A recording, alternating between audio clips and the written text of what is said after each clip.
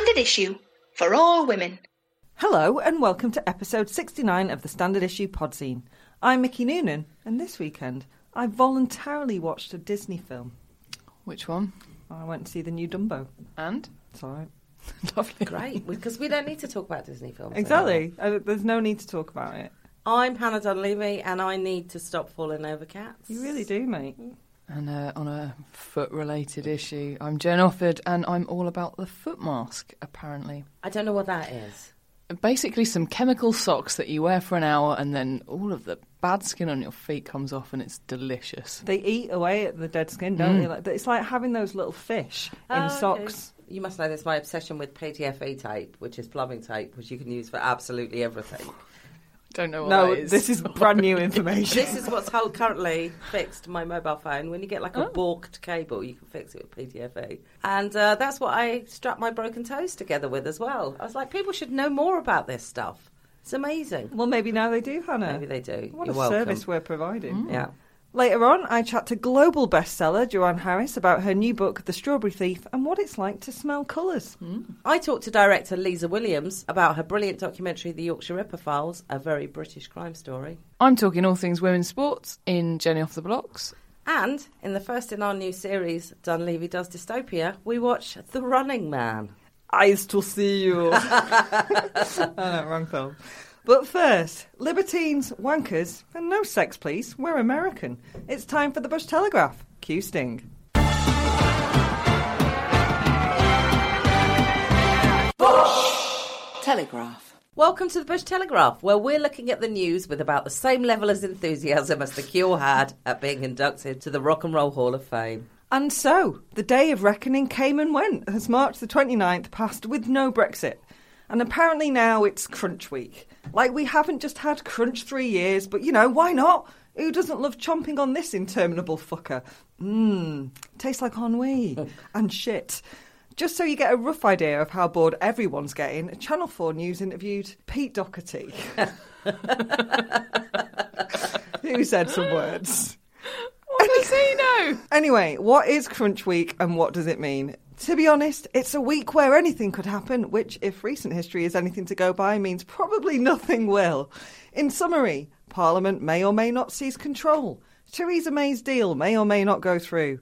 A general election may or may not be called. Another extension may or may not be sought. Teabag may or may not be Prime Minister by the end of it. And Channel 4 News may or may not look for Brexit nous from Justin Hawkins, Miss Piggy or Shergar. How's the media been covering this shit show, I hear you scream? And with the Telegraph allowing Boris Johnson to play out his God complex on the front page, you'd be right to. Scream on, my friends. Scream on. On the telly, the BBC showed segments of speeches at a pro-Brexit rally in Parliament Square, just like it did when the People's The rally, it said, was attended by thousands of people. The same number, the Beeb reported, had attended the first People's March last year, which was actually attended by 700,000 people. That is technically thousands of people. Yeah. And if you're a fan of false equivalencies, you're going to love hearing that Andrew Marr said that Friday's events, at which 5 people were arrested, and Tommy Robinson shouted Islamophobic bile, that many people were angry. But then again, Marr added, a lot of people were angry on the People's Vote March. That's the march that attracted more than 1 million people and saw no arrests. Meanwhile, over on Channel 4, Jon Snow was so alarmed by some of the people outside Parliament on March the 29th, he ended a report with the words, "I've never seen so many white people in one place," which left a lot of people wondering exactly what he meant. He meant Channel 4 wouldn't let him say, "Hell, there's some supremacist scum out tonight." And the terrifying times continue as pro-Remain Tory MP for Beaconsfield, Dominic Grieve, faced a vote of no confidence by his local party on Friday. Though Grieve, the former Attorney General and MP of 22 years, lost the vote by 182 votes to 131, he will not automatically lose his seat. He does, however, face the possibility of deselection. And according to reports, it's all because of pantomime producer John Conway, who stood as Grieve's rival UKIP candidate in the 2017 election and later defected to the Tory party to fight City Hall from within. Oh, no, he didn't. Oh, yes, he did. Hannah, look at you with your clipboard. I believe you've got some stats for us. I have. The very clever people from Live from Brexit.com have created a site in which you can have a look at the specific details of who has signed the petition to revoke Article 50, which is now up to, currently, as I look at you now, 6,033,304 people. Now, thousands of people. Well, it's funny you should say that, because obviously there's been a lot of chat about whether or not these people are Russian bots, none of which has actually been challenged by the media when people make that claim on TV. But that's another question altogether. But they have broken it down into who has voted constituency by constituency, and it shows you in those constituencies what percentage of the electorate has voted. It shows you what the majority of the MPs that are in there. And there's actually some really interesting figures in there. I would be surprised if the Liberal Democrats haven't got a spreadsheet of this currently open, looking at what seats they might be able to nick if there is a general election, because it does look increasingly likely like there might be a general election. Do you think they're going to be able to smash open their emergency party popper? Possibly. I mean, I don't know if you fancy a guess of which places are in the top 10. The cities of London and Westminster, Hornsey and Wood Green are actually up to 40% of their electorate has signed these. Bristol West, which is about as Remain as you possibly get, I think they had the highest Remain vote in the whole country, 39.7, so pretty much 40%. And then everywhere else you're going to expect, to be honest. Brighton, Islington, interestingly. Cambridge, you beautiful bitch, 35.6% of the population. Is Halifax, West Yorkshire on there at all?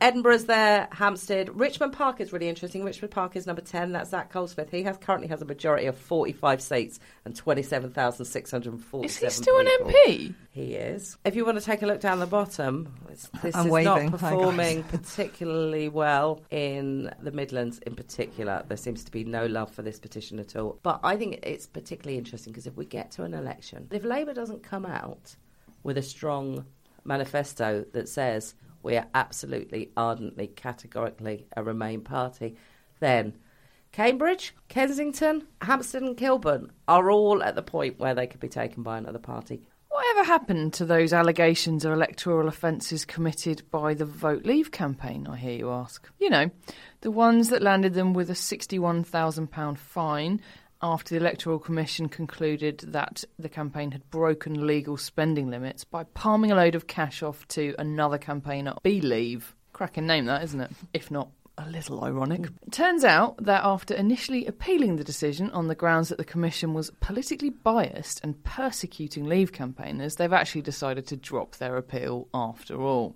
Not because their claims are a sack of shit, they say, but They say they're a sack of shit.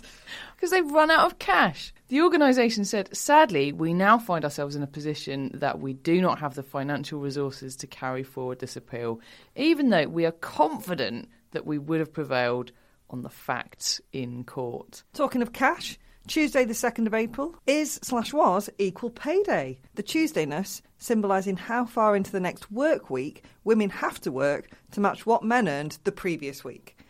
So how are things going?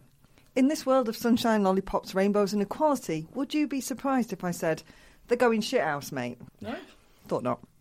The public sector has failed to narrow its gender pay gap this year, with women still paid an average of 86 pence for every pound paid to men. According to latest figures, the median pay gap, that is the difference in hourly pay between the employee in the middle of the range of male wages and the middle employee in the range of female wages, was 14.1% in March 2018, which is slightly higher than the 14% of a year earlier, although still below the national average of 17.9% across both the public and private sectors. The BBC has also revealed that in the NHS in England, the pay gap is almost a quarter, and an independent review of NHS GPs has found a gap of 33%. We haven't been to America in the Bush Telegraph for a while, eh? We have not. What's happening over there? Well, it seems they're losing the will to live. Or, at the very least, the will to have sex. As the latest General Social Survey report showed that America is joining a worldwide trend of celibacy. My absolute disdain for conversations about sex notwithstanding, there is a cracking article about it on the Washington Post which posits some interesting suggestions for why this might be. Although some of them you can probably guess. People live longer, for example, and therefore no longer prioritise having sex over getting at least half an hour's kit before they wake up for their first wee of the night, for example. That is a full half an hour's sleep. Yeah. But the headline story of all of this is that the number of people aged 18 to 29 reporting no sex in the past year had more than doubled between 2008 and 2018 to 23%. And the largest rise came in men, as it very much wasn't. You got to feel for young people. Really, you do. They are Schrodinger's generation in that they are both fucked and not fucked at the same time. ITV bosses have responded to criticism about its treatment of reality TV stars following the death of a second former Love Island contestant. 2017 contestant Mike Thalasitis, aged 26, was found dead earlier this month, which follows the death of 2016 contestant Sophie Graydon, aged 32, last year. ITV's chief exec told the Broadcasting Press Guild that the broadcaster's duty of care to contestants could not realistically go on forever, but vowed that they would ensure counsellors kept in contact with former contestants for longer and in a much more structured way. Last year's winner, Danny Dyer, as in Junior, spoke of the difficulties of going from no one to someone overnight. And in a tenuous link to other aspects of popular culture that are fucking us all up, the Royal College of Psychiatrists last week recommended that questions about technology should become a routine part of assessments for children with mental health issues. And the advice comes as concerns about links between social media and poor mental health continue to grow. Perhaps the answer isn't to give people more aftercare, but to give people more pre-care and to actually give people a better idea of what their life would be after it, and then give them the opportunity to consider whether they might actually be... Well, they do screen them. Stoic enough, perhaps. Yeah. Well, they're obviously not screening them especially. Well, no. And so, doing what it does best, the internet has once more caused people to lose their shit over something some poor soul thought was innocuous. Remember Penis Beaker? Oh, God. Prepare yourself for Bedgate.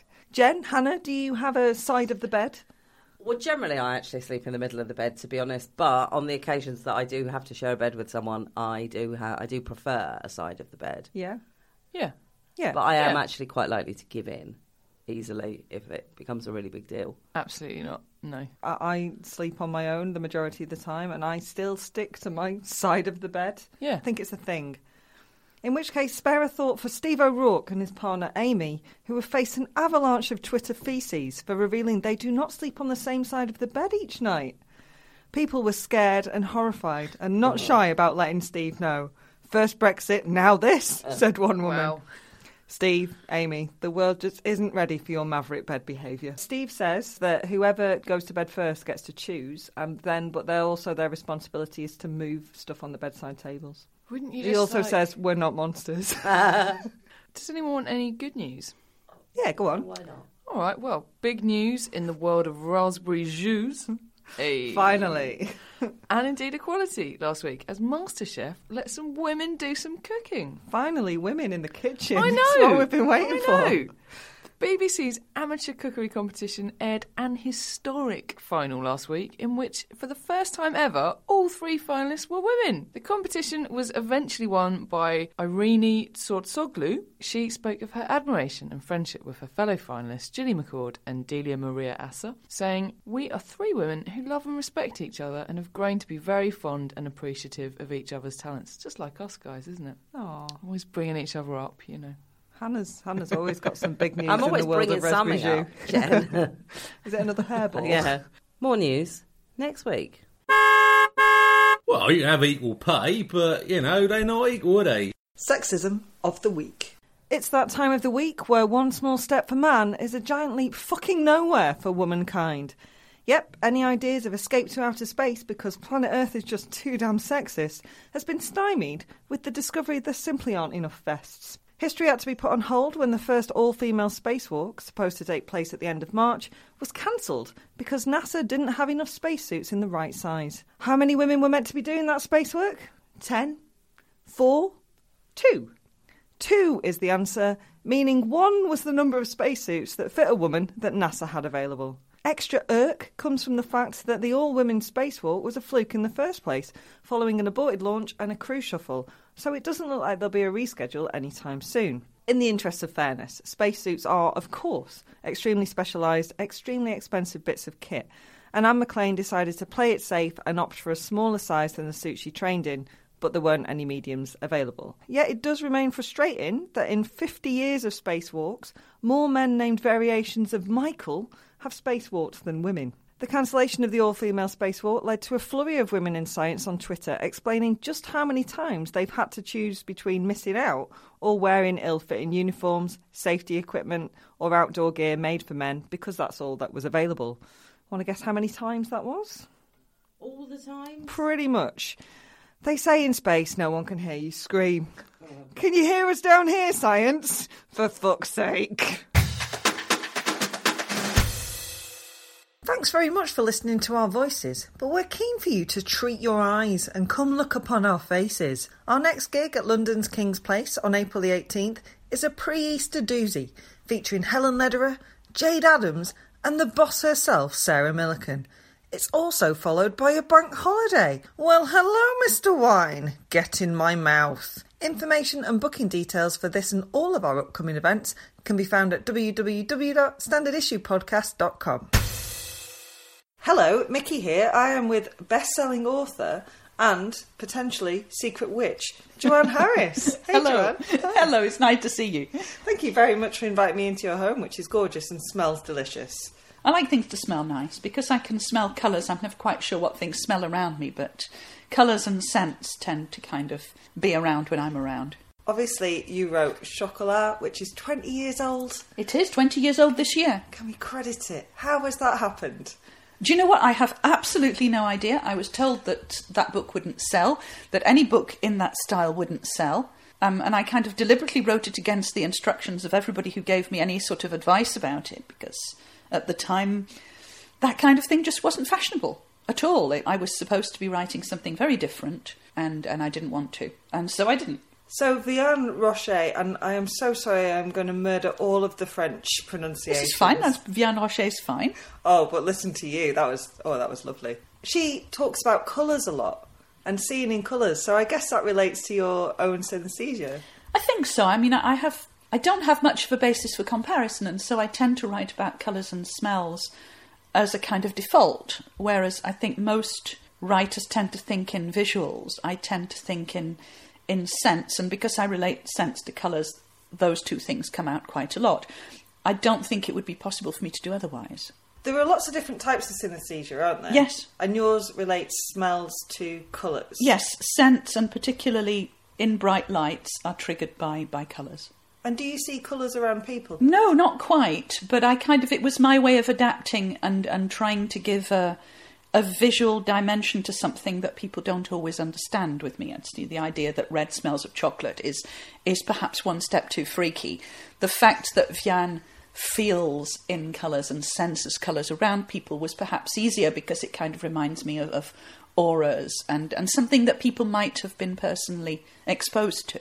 So Vian Rocher is back. She is. She never really went away, to be honest. The Strawberry Thief is the fourth in the... Do you refer to it as a Chocolat series? How do you refer to them? I don't really think of it as a series because the intervals are so large between each book. It's a kind of sequence of stories with returning characters, sometimes with returning places. I think if it were a series, they would be close together in time and they wouldn't stand alone. I do think that they do stand alone. People keep asking me this and I say, well... yeah, it helps to have read the others if you want to expand the world. But yes, you can completely read them alone and out of sequence. And you ought to be able to, the few references to other books are so few that I think people can work them out pretty easily. And how do you feel as a writer revisiting those characters or when you bring them back into your world to expand their world? Well, it's not so much me revisiting them as them revisiting me. I think of the characters as kind of existing in a way alongside me, and so I wouldn't, for instance, have wanted to write another Chocolat book the year after Chocolat, or even 2 years after Chocolat. I needed an interval of time to have passed, both for me and for the characters, and I think most importantly, with this sequence of books, the characters do change because they evolve with time and things happen to them and years pass and children grow up and people die and all this changes the main characters. I didn't want to write Vian the same every time because that wouldn't have felt true. It wouldn't have felt as if she was a living, breathing person. And so people don't always like it. People were quite surprised with the lollipop shoes when Vian had moved somewhere else and time had passed and life had changed her and she'd changed some of her attitudes. And, some people were going, well, we wanted her the way she was before. Why did you change her? And I just had to say, well, I didn't change her. Life changed her and time changed her. And that's what happens when people are alive. And the same is true with this book too. Not quite 20 years have passed for Vian, but it's not far off. And so inevitably, she and I have had a similar kind of experience in parenthood, similar kinds of relationship experiences, similar losses and changes. And so, although I am not her, I'm using some of my experiences to channel her and to continue with her progress. Could you tell us a little bit about the story of the Strawberry Thief specifically, please? Okay, well, I'm going from the basis that people are more or less familiar with the previous stories. Vian, who left the village at the end of Chocolat, is now back and has more or less settled down. Anouk has stayed in Paris with her boyfriend. Rosette is now 16. She has various problems, behavioural and psychological problems. Nobody quite knows exactly what her condition is, but she doesn't speak. She doesn't socialise terribly well. She's being homeschooled. Vian is quite happy with this situation because Rosette will always be there by her side and she feels that she's never going to lose that particular bit of her little family. The florist opposite Vian's shop in Lansquenet is an old man called Narcisse who pops up in some of the other books, and he dies, being very elderly, and leaves all his property to his daughter, except for a wood which he leaves to Rosette. The daughter is very put out because she feels that the value of the land has been reduced, and she is also absolutely convinced that there's something buried there, some kind of treasure, the money that she feels her father should have had and didn't. She's convinced that this is the reason he's left the wood to Rosette. He also leaves a written confession to Renaud, the priest, even though he didn't like Renaud at all. And Renaud feels that, in fact, he's being personally targeted by this decision to leave him a long manuscript that he has to read out of duty. He's not happy at all. And Narcisse tells a story at some length about his own childhood and various events which are revealed slowly that happened during the war. And the situation eventually gets unravelled. It's a bit of a long journey for Renaud. He's a character that was not particularly likeable in Chocolat, who has found ways of perhaps being more acceptable to people. And there were a few loose ends around his past that I wanted to try to tie up in The Strawberry Thief, and I think I did. Meanwhile, Narcisse's shop has been taken over by another shop owner, a woman who Vian mistrusts immediately, partly because her arrival is very like Vian's own arrival. Yeah. And she feels that they have something in common and she's not happy about that. She's scared of the similarities. She does. She feels that, she's had a bad experience with a similar kind of woman who almost got away with stealing her children away from her. And so now she feels that there is some kind of challenge being delivered by this woman, who is a tattooist, in fact, and who has opened a tattoo shop. She's not only a tattooist, she's a woman who doesn't have any feet, who has prosthetic feet, and around whom there is a kind of magical mystery. In The Strawberry Thief, as in with a lot of your books, there's that beautiful magic realism and actual magic. Where does the fascination with that world stem from for you? And the kind of magic that I write about it's not a magic for special people. It's not, you don't have to have a special Hogwarts education or be born a wizard or anything like this to have magic. It is entirely a human characteristic. When you look at the words that describe magic, other words for magic, we've got words like charisma and charm and glamour and enchantment and all these things. And these things have dual meanings, all of them. One is the fiction, the folklore of magic with all its pyrotechnics, and the other is the language of the human heart. And so the magic that I write, and particularly in these books, is very much a kind of dual magic. It is the magic of runes and inscriptions and chocolate and the history of chocolate and the chemistry of chocolate and the science of chocolate, but it's also the magic that you can do alone. the things that you can do to change your world, and those are not necessarily supernatural things at all. Have you ever cast a spell? Have you ever sort of dipped your toe into that water? Oh, all the time. Yeah, I cast spells all the time. A lot of English people particularly, and I say this as somebody who is at least 50% French, there is this kind of occult significance to smells, and the idea that you have to burn candles, and you have to sort of sprinkle herbs and speak Latin and this kind of thing. But my grandmother and my great-grandmother used to do spells for everything. There were spells to make the bread rise. There were spells to keep the cat indoors. There were spells to make you lucky on certain days. And my great-grandmother used to tell fortunes based on a system that she had evolved personally. It was based on the little pieces of thread that people who in those days wore long dresses would accumulate on the hem of their frock. And so depending on whether it was a Wednesday and the thread was red or yellow, and it was in a particular place, then it would have a particular meaning. And certain flowers you couldn't bring into the house, or if you did bring them into the house, they were bad luck, and you had to say a certain spell to dispel the flowers. Yes. Dandelions particularly, but also what you call the marigolds, the name of which means troubles in French. And so if you brought marigolds into the house, then you would be bringing trouble, unless you had a spell which meant that you had to sweep the house 10 times with shins while singing a little song. And all these things, I was brought up with this. And so to me, spells, I keep saying smells, but actually there isn't that much of a difference. Spells and nursery rhymes were very, very similar in my mind. And actually, when you look at Your Mother Goose and the history of English nursery rhymes, you see that actually a lot of them are magical in construction, and they all have hidden meanings, and they all have ritual significance, which brings us back, of course, to faith and religion, because praying and spells are not that different. They both have a ritual element. They both have a mind-altering element. They are both things that people will go through to take them from one state of mind into another state of mind. And hopefully both are supposed to be transformative. I'm very much of the school of belief that if it works, then it works. And whether that's prayer or lighting a candle or thinking happy thoughts or doing a chant or visualising something in your future, if it works, then fine. I wouldn't really question what it was. I am going to get that spell for keeping the cat indoors off you before Absolutely. I go there. Yeah.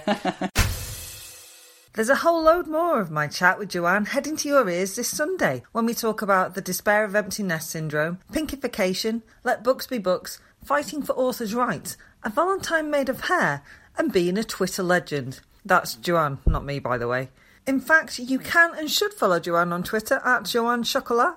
Her website is www.joanne-harris.co.uk, and that includes all the details of her book tour, and The Strawberry Thief is available from all good bookshops. Don't forget to tune in on Sunday to hear me continue to destroy every French name I attempt to pronounce, or, hit subscribe on Acast or iTunes so it's there waiting for you.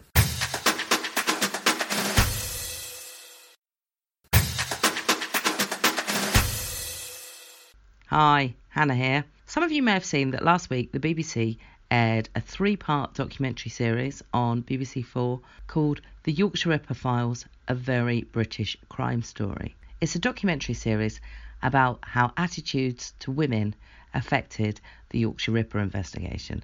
Last week I caught some time on the phone with its director, Lisa Williams. You can watch all 3 episodes, and I suggest you do, on the iPlayer. First thing I need to say is this is really, really excellent. I watched all 3 parts in one go. I couldn't stop watching it. Anything that has footage of a young Richard Madeley mansplaining a rape alarm. You grew up in the North. Can I ask what your impressions were of the Ripper case before you started this documentary? So I was born a couple of years after Sutcliffe was caught. I was born in 1983. So I remember people talking about the Yorkshire Ripper and him being this scary figure. But I didn't know much about the detail of the case. I didn't know much about the investigation until I started researching it, really. So I was coming to it with completely fresh eyes without any sort of preconceived ideas, which I think was helpful in lots of ways, because I was seeing things completely afresh, which I think was the point of the series, really. It definitely does feel that way, because I have to say, when I first saw there was a documentary about the Yorkshire Ripper, I thought, oh, that's going to have to be doing something very new to make me watch it. Mm-hmm. And the good thing is you are doing something very new. Were you surprised at the level of sexism that you saw investigating this? I think I was surprised at how overt it was. So everybody knows that, what the 70s were like, and times have changed a lot. I was surprised at how openly people would talk on camera in a way that is just completely unacceptable. And people have said to me, oh, well, that's what the time was like. Everybody spoke like that. And the fact is, a lot of people did. It was from a cross-section of society. We're not just talking about police officers. We're talking about the whole of society here. But even, people knew that it was that speaking like that and describing victims of crime in the way that they are described. There was outrage from certain corners of society and from certain people. It clearly wasn't a way to talk about people, and people did highlight it at the time. But I think the way it was so overt and so open is what shocked me. And you just repeatedly hear it over and over again in the archive when you're watching the archive through. It's just an accepted fact that some victims are deemed innocent and some are of loose morals, some are doubtful moral character. It's really shocking to hear people just say that openly. Yeah, in a police press conference and everything, yeah. And for journalists to then repeat it and put it in news stories if it's just a fact. And then the general public repeat it. The most extraordinary vox pop that you have in there, in which a woman says, a bad man is a bad man, but a bad woman is a bloody bad woman. And she seems very proud of that this is her belief, and it's quite incredible. She's talking about living in a red light district. She's talking about sex workers that are near her house. I think it's important as well that it's not just men that talk like this. Women talk like this as well. I think women can be misogynistic as well, which seems strange, but it's definitely, you definitely do see that in the footage, that women are making these judgments of the victims as well as men. Even to the degree the prosecution were using some very sexist language, and of everyone in this story, they should be the good guys. And it's not questioned. I think that's the thing, it's not questioned. The things that are said in court are just seen as fact. They're seen as perfectly fine things to say. But I think when I was looking at that section of the story, that is when I did, because I think that the reason we wanted to do this to a large degree was because there are things to be learned. There are parallels with today. Obviously, things have changed hugely. Policing's changed hugely. But you still do see parallels within cases today, and you still do see that in court. Often a defence team will completely rip a victim to shreds to try and, reduce their credibility, and will victim blame. So it hasn't completely gone away, that, and I think that's why it's important to look back on these cases, really, to learn from it. Oh, absolutely. The idea that a curfew was even touted, a curfew for women, which is so preposterous, but at the same time, you hear sort of a moral curfew that's put out now that people say, well, what was she doing out on her own that late at night? Exactly. There's a definite parallel there. Like, I remember when I was doing the research, I saw a story. There was a man attacking women in London near a tube station. And the advice put out was that women should stop wearing headphones because then they'd be more aware of their surroundings. And that's not the problem. Women wearing headphones is not the issue here. It's that men attack women. And it's just the way we're constantly told that we have to modify our behaviour to avoid being like the victim of violence or sexual violence, which is just, that hasn't gone away. I don't think that's changed that much, really. No, not at all. I don't want to say that it's acceptable for some people, for some women to be killed, but that's almost at the stage it is, because if you look back at so there's an incredible piece of footage in this where it was around the time that they've got hung up on the idea of Wearside Jack. And a policeman said, we can't cater for someone just going out and killing the odd woman. Yeah, he says we can't cater for the killing of the odd female. It's just bizarre, isn't it, that you would come out and say that? Yeah. It's almost like it's a fact of life that women will be murdered by men, and we just have to. It's not nice, and it's not it's not a good thing, but we can't really do anything about it. It's just nuts. When I was trainee reporter, I worked with a woman who had worked at the Yorkshire Post as a reporter during the Ripper inquiry. And she told me how much her life changed as a reporter, not from working on the case, but from where she was allowed to go. And she said to me something that a woman in this says, which is you cannot possibly understand unless you were there, the absolute terror of being out on the street. And unless you're a woman as well. I think one of the journalists, says, in the newsroom, the men would be, oh, big story, and the women would look terrified every time, a new attack came through. I mean, that was literally every woman in hundreds of miles radius eventually, wasn't it? Yeah, the fear, I think every single person I spoke to, the fear is hard, I think, to imagine now. I think one of the journalists said to me, I think Jeremy Thompson said to me, he said, I don't remember a story that had an effect like this. You get, if you cover a terrorist attack or something, another horrific crime, you get a huge amount of fear, that's sort of condensed and isolated around that event. But with this, it years, people were scared for years. And it's hard to think of other crimes where that is the case. But they were right to be scared as well, because I think one of the things that shocked me the most in this was that reports of harassment of women on the street went up during the Ripper murder time. Yes. So one of the contributors did a study. Joanna Hamner, she was an academic, and she did a study shortly after Sutcliffe was convicted, and people, women reported being harassed more. It was like an excuse. There's lots of anecdotal evidence as well of men jumping out at women from bushes and saying, oh, it's the Ripper. Seeing it as one big joke, really. That is just incredible. Yeah. For a start, you would think that men would do everything in their power, or should do everything in their power, to not make women feel unsafe on the streets. But actually to then act out in that way is absolutely staggering. The media does bear a lot of responsibility for this.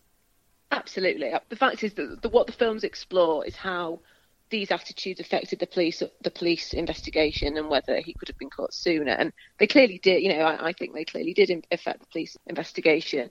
But we're all part of the same society, aren't we? And the media and the police had a very close relationship. And the building up of the myth around the killer, I think, was very problematic as well. It built him into this sort of mythical being some people sort of looked up to in a weird way, I think. Like a folklore thing. Yeah. You've been getting a good response to this. Yes, we have. Yeah, lots of good feedback on Twitter and things. I think you usually expect to get a bit of abuse. I've had lots of really good positive messages from people that say, I remember this. This is how it was. And I think when you look at all the archive, it's really hard to not see it. It hits you in the face. It really does. The way that women were talked about. It's obvious. We spoke to Hayley Rubenhold, who's written a book called The Five, which is about the victims of Jack the Ripper. And she yes, I've heard about that, yeah. She has been receiving quite a lot of views, let's call them that, because people get very sort of touchy about a mythology is then created that this is the story, this is what happened, and you can't go back and revise it. And people idolise these sort of killers. And I think the thing is with Jack the Ripper, because it's so long ago, people sort of forget that it's real. Yeah. They forget that there's real victims there. It just seems like a story. They don't treat it with the same level of sensitivity, I suppose, that you would do if it was somebody that had killed people, now. What do you think the overriding lesson that we learn from the Yorkshire Ripper case would be? I think it's about listening to victims first and foremost. Not listening to victims and not trusting victims is something that comes out in modern cases sometimes these days. We all know it does. And so it's not something that we've completely rectified. Obviously, policing is completely different now. I've made lots of films with police who are incredible at their job and who go to the ends of the earth to get justice for victims. But there are still cases that come up where that doesn't happen. You need to listen to people and what they say, when they're victims of crime. I think that's the most important thing. Can I ask what's up next for you? Literally just finished this, so I was literally still finishing off the films last week. So wow. I'm going to take a bit of a bit of a break probably and have a think about what to do next. Are you interested in more crime? Because crime is big at the moment, isn't it? Yeah. I mean, potentially, but I think there always has to be a wider reason to do it. I don't think it's good enough to just rake over these stories just for a sensational thrill that people enjoy hearing about crime. I think we were very, very conscious from the beginning with this that there had to be a point to it. And everyone seems to be getting that point, which is great. And I think that's because it was just at the heart of everything we did. We very consciously don't talk about Peter Sutcliffe until the 3rd episode. We limit the amount of time we give to him on screen. It's not about him, it's about the victims and the investigation and the huge impact that those crimes had on our country. So I think that you have to be careful what cases you choose, because you have to have something to say, really, that is helpful to us today.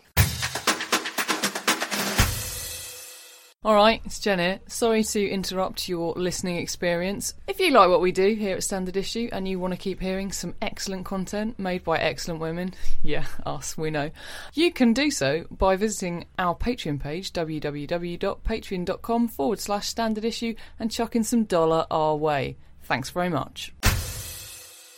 You play ball like a girl! Go on, do one, kid. Jenny off the blocks. Welcome to Jenny Off the Blocks, that time of the week where we talk about football again. But, you know, it's women's football, so it's not so bad. Lots of football news this week, actually, because, you know, football. But also, there is a World Cup coming up, so that does tend to happen a little bit. It's actually all good news, which tends to happen rather less, so let's embrace it. First up, we are talking cold hard cash, because 2 wonderful sponsorship deals have taken place since last you heard from me, including Barclays, who you may remember used to be the sponsors of the then called Barclays Premier League.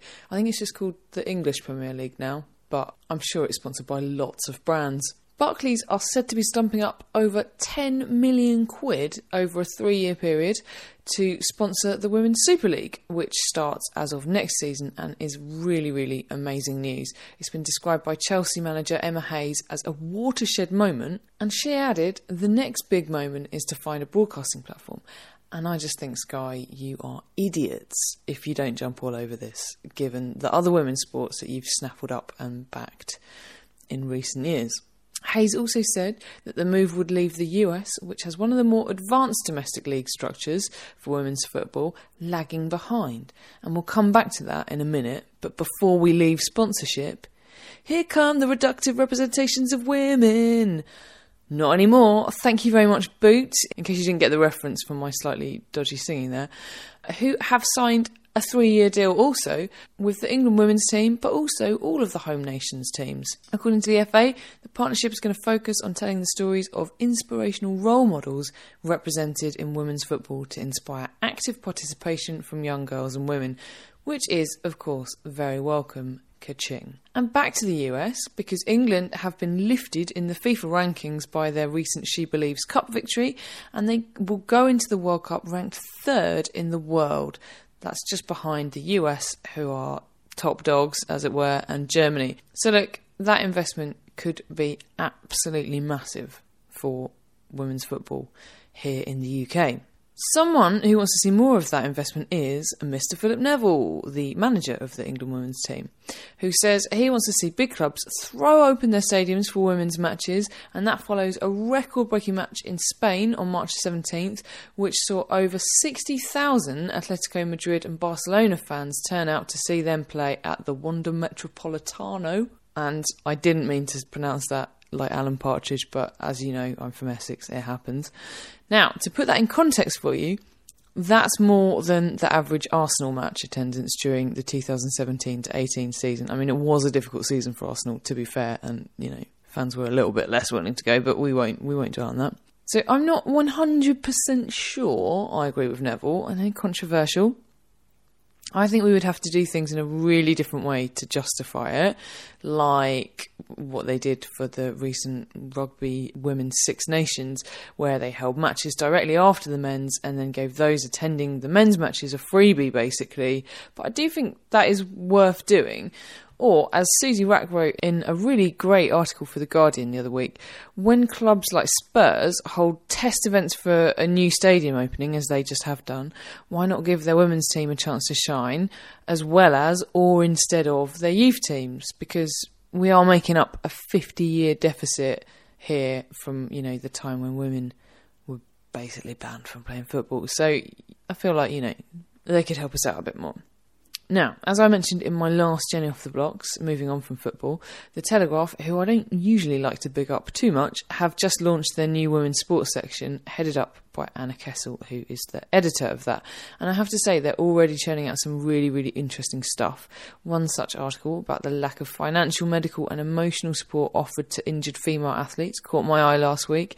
It's really interesting and sadly in no way surprising, and I fully recommend you have a look at that if you're interested in such things. They've also launched a new campaign, Girls Inspired, which aims to close the gender sports gap in schools, which is something I think we can all offer our support to. So check that out as well. What else has happened? Well, the England women's cricket team beat Sri Lanka to win the T20 series. And in tennis, Australian Ashley Barty, who I have to say I've never massively rated, moved into the top 10 of the Women's Tennis Association rankings after beating Karolina Pliskova in the Miami Open final this week. What's mad is Naomi Osaka, who came from pretty much nowhere to win 2 consecutive Grand Slams, is now number 1. Not a sniff for us Brits though, as unfortunately Jo Konta has dropped down to 45th place. That is all from me this week. Hit me up on Twitter, where I am at InspiraGen, or even Instagram if you like pictures from Vladimir Putin calendars. No, really. Where I am at GenOff, 2 N's, 2 F's. And tell me what you make of all of this. I'll be back next week with more from the world of women's sport.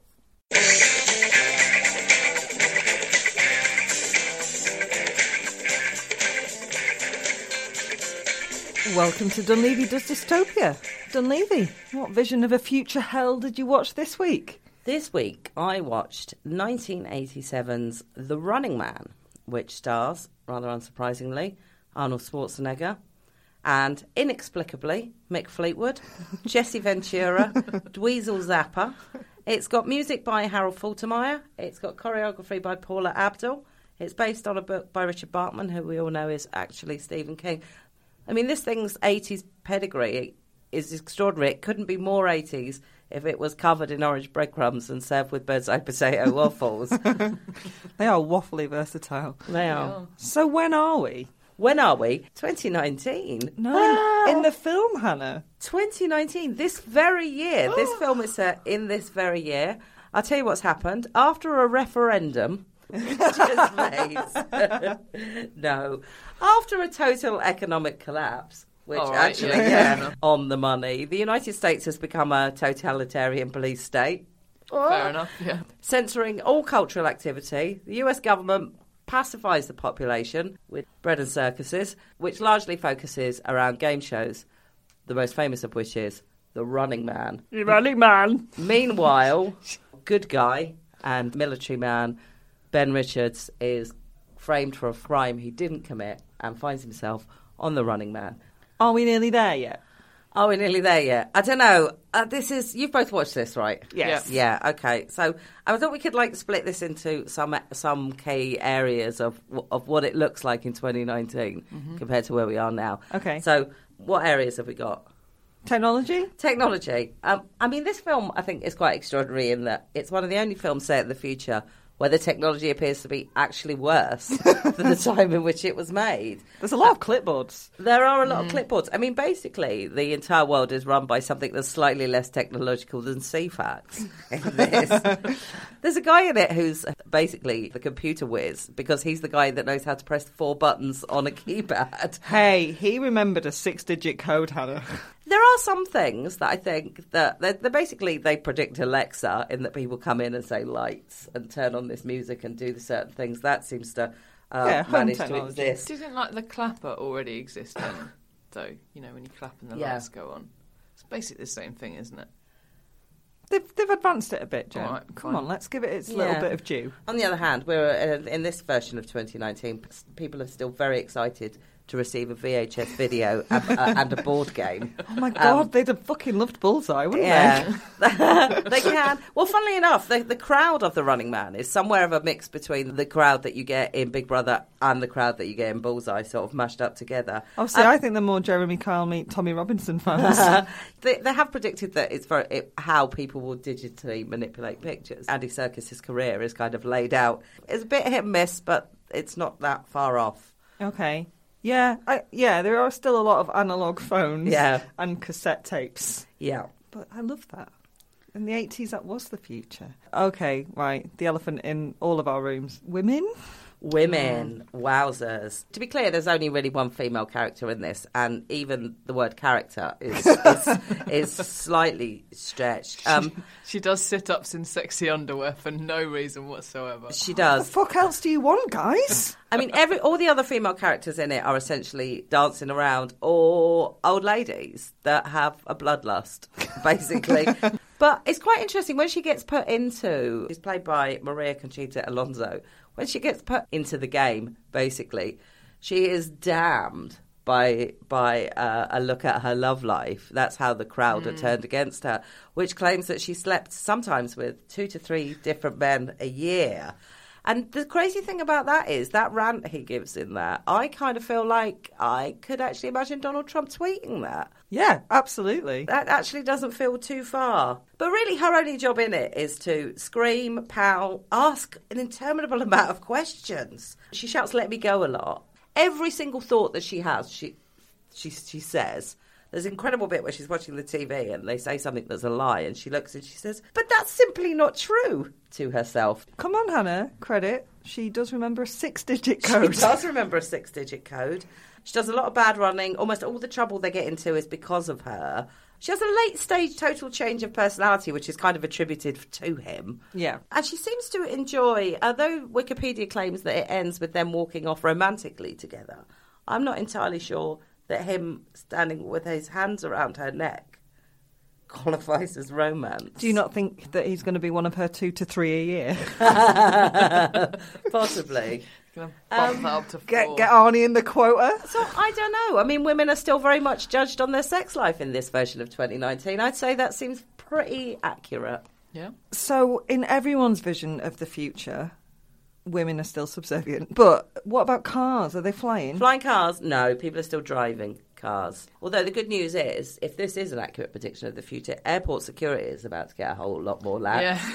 There's a bit basically where he's trying to go through a scanner and he can't find his pass and he just, and they go, just go through, mate. Just go through. Can't be It'll bothered fine." with the hassle. Off you pop. I was most excited by the monorail. Future LA has a monorail. Wowzers. I know, right? I bet the people of LA are well excited. Does this film predate Docklands Light Railway? Yeah, maybe? Yeah. Let's say yeah. Let's Probably. say yeah. Go on. Politics. I think you've got something to say about that, Mick. No, that's fake news, Hannah. Fake news that I've got anything to say. How very dare you? Yeah, it's There's interesting, isn't it? There's a lot of fake news coming from the totalitarian US. It does happen with totalitarian regimes, to be fair. Exactly. Fake news. But it is also prescient. Yeah. Also, the President of the United States has his own theatrical agent in The Running Man. Yeah. Oh, Christ, but he was an actor. Yeah, so there's a lot of fake news, and they doctor footage of Ben Richards, who, can we just clarify, is a very good guy, to make him look like he slaughtered 1,500 people. He's a very good guy, but he does kill quite a lot of people in it as well. Only the like baddies, Jen. Yeah. Just a Same. series of end-of-level baddies that Yeah. get progressively more hilarious. What are people wearing, Hannah? Inexplicable things, Jen. Inexplicable things. I mean, for the most part, everybody seems to be dressed largely like they would in the 1980s. Yeah. Arnie has a particularly interesting look that he adopts at one point, which is Park Rates of Wrath. He's got like the dungarees on, but he's got a cigar at the same time. But also he's got a hard hat that looks like it came out of a Bob the Builder costume that you buy in Tesco for your kid. That is an intriguing look. What I thought was quite interesting, and as in it's not fashion, but it kind of falls into pop culture, is that there's a point at which that Mick Fleetwood, again, inexplicably in this film, Mick Fleetwood makes a quip about Star Trek to another geek, and that person doesn't know what Star Trek is.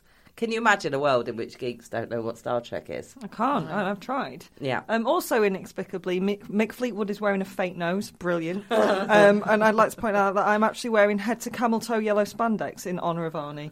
Well, athleisure wear today is very popular. Yeah, Maybe it good did point. have something to say about fashion. Good point. I quite like that rebel dude with the Dweezil wonderful- Zappa? I don't know. He has wonderful hair and a beret. Yeah, it's Yeah, Dweezil. but he looked like Wolfie Smith.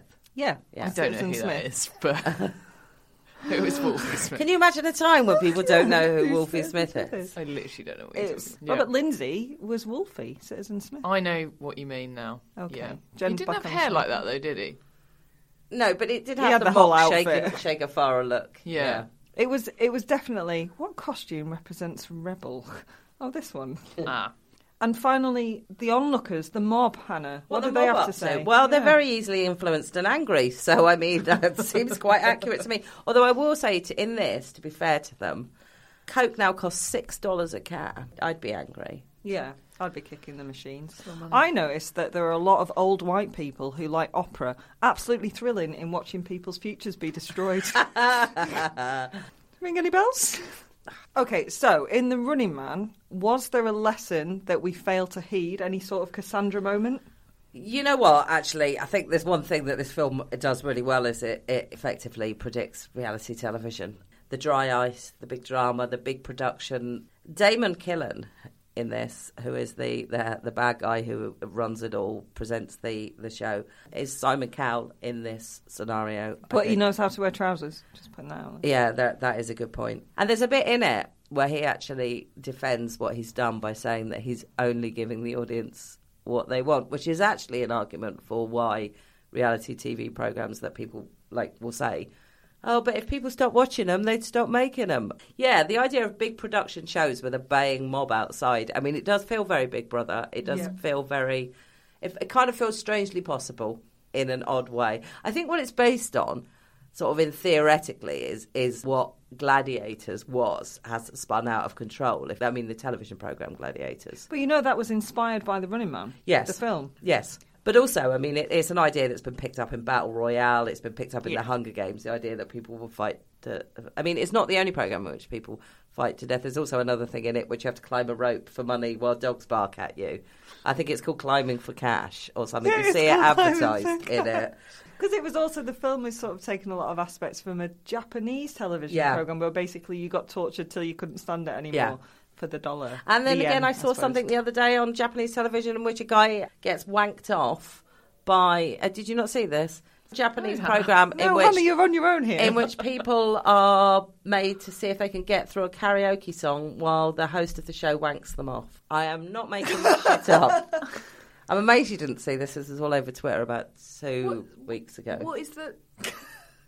Sorry, is the idea that you... If you can get through without completion. Yeah. Yeah. I mean, let's not get into the logistics. Just, I don't understand. I mean, stage fright. Anyway, whatever. I'll stop talking immediately. Does she wank off women? Is it equal opportunities? I don't think so. Not in the bit I saw. Okay. How much and did to you be honest, watch? the And bit I only I watched saw 6 hours. and the clip I saw on Twitter did not make me want to watch any more. What do they sing? Anyway, the long and the short is this an accurate prediction of the future? No. But I mean, it has some good ideas. The separate question is, I suppose, is this a good film? Also, no. Oh, come on, we've not even talked about Dynamo. Everything in this film is stupid. Literally everything. There's not a thing that happens in this that doesn't make you go, oh, for fuck's sake. Like the denouement, spoiler alert, the denouement in which they managed to show the video, incidentally, that she found behind a card that said clandestine units. And, oh my God, I laughed for a full 20 minutes. And later says unedited raw footage. Unedited raw footage of stuff other people must never see. Yeah, which is, it's just so hilarious. But in it, when they actually put that on television, this footage, where does it come from? It's got a POV shot from Arnie in it. Where was this being recorded from? I don't understand it. Also, when it all goes to chaos in the end, it continues to appear on television, despite the fact that everyone's run away. Who's filming it? Who's still making this television programme at that point? When they walk out together, when he's got his arm around her neck, and it's big shown on the screen, who is still filming this? It makes no logical sense. The crowd shots are stupid. They haven't really got a big enough crowd, so they try and make it look like they have by making people walk in different directions. But for no logical sense, when the entrance is there, people will cross over like that. Brexit betrayal march. It's just, it's full of shit performances. Terrible. Arnie, obviously, is shit in it. The only woman, Bit harsh. Alonso, is shit in it. Now, I mean, it might be because of the way they're being directed, and I suggest it possibly is, but I will say there are actually two really good performances in it, and that is Richard Dawson and Jesse Ventura. Both of whom are playing, essentially, exaggerated parodies of themselves. Jesse Ventura, the wrestler, who plays Captain Freedom, who has to dress up as a cheese grater at some point in this. And Richard Dawson, who is a actual game show host in America, or was in the 80s. And was also in The Love Boat. Yeah, but he My did mum's a Family big fan. Fortunes, but he also plays exaggerated version of himself. I think those two are really great performances. The rest of it, I think, is absolutely appalling. But you're right, it did go on and inspire things, because it also went on and inspired something called Wanted, which I don't know if you remember was on the TV in the 1990s on Channel 4, inexplicably hosted by Richard Littlejohn, in which two people were let loose. Is this with the backpacks on and then someone in a helicopter? I think you're thinking about Hunted, which is a modern version of it.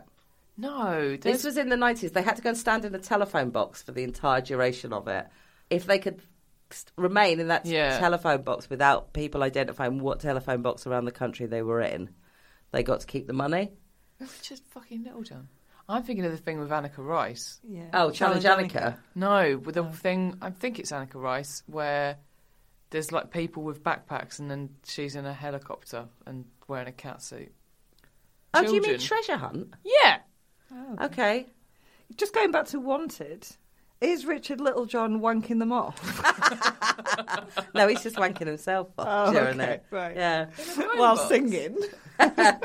Yeah. Tell me, did you guys like it? Would you ever watch it again? Yes. I would probably imbibe some stuff and watch it again. It's hilarious. It's Dynamo. It's just basically Matt Lucas's big baby after wrestling a Christmas tree and losing. And he sings opera. There's a lot to love and to deride. I'm quite squeamish. It's probably not for me, to be honest. But Chico, no! I can see. What does he say?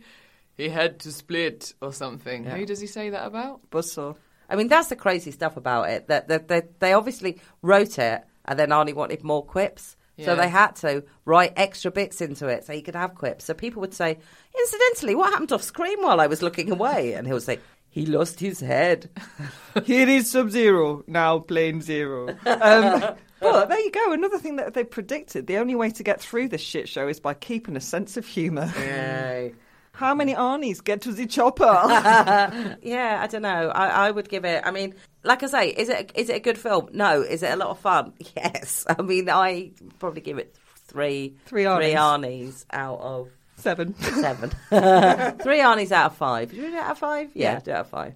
Okay, and what are we watching next week? Next week, let's watch Gattaca. Ooh, to space. Gattaca, which is about genetic engineering and the oddest death, I think, ever in a film. Lots to look forward to then. Yeah.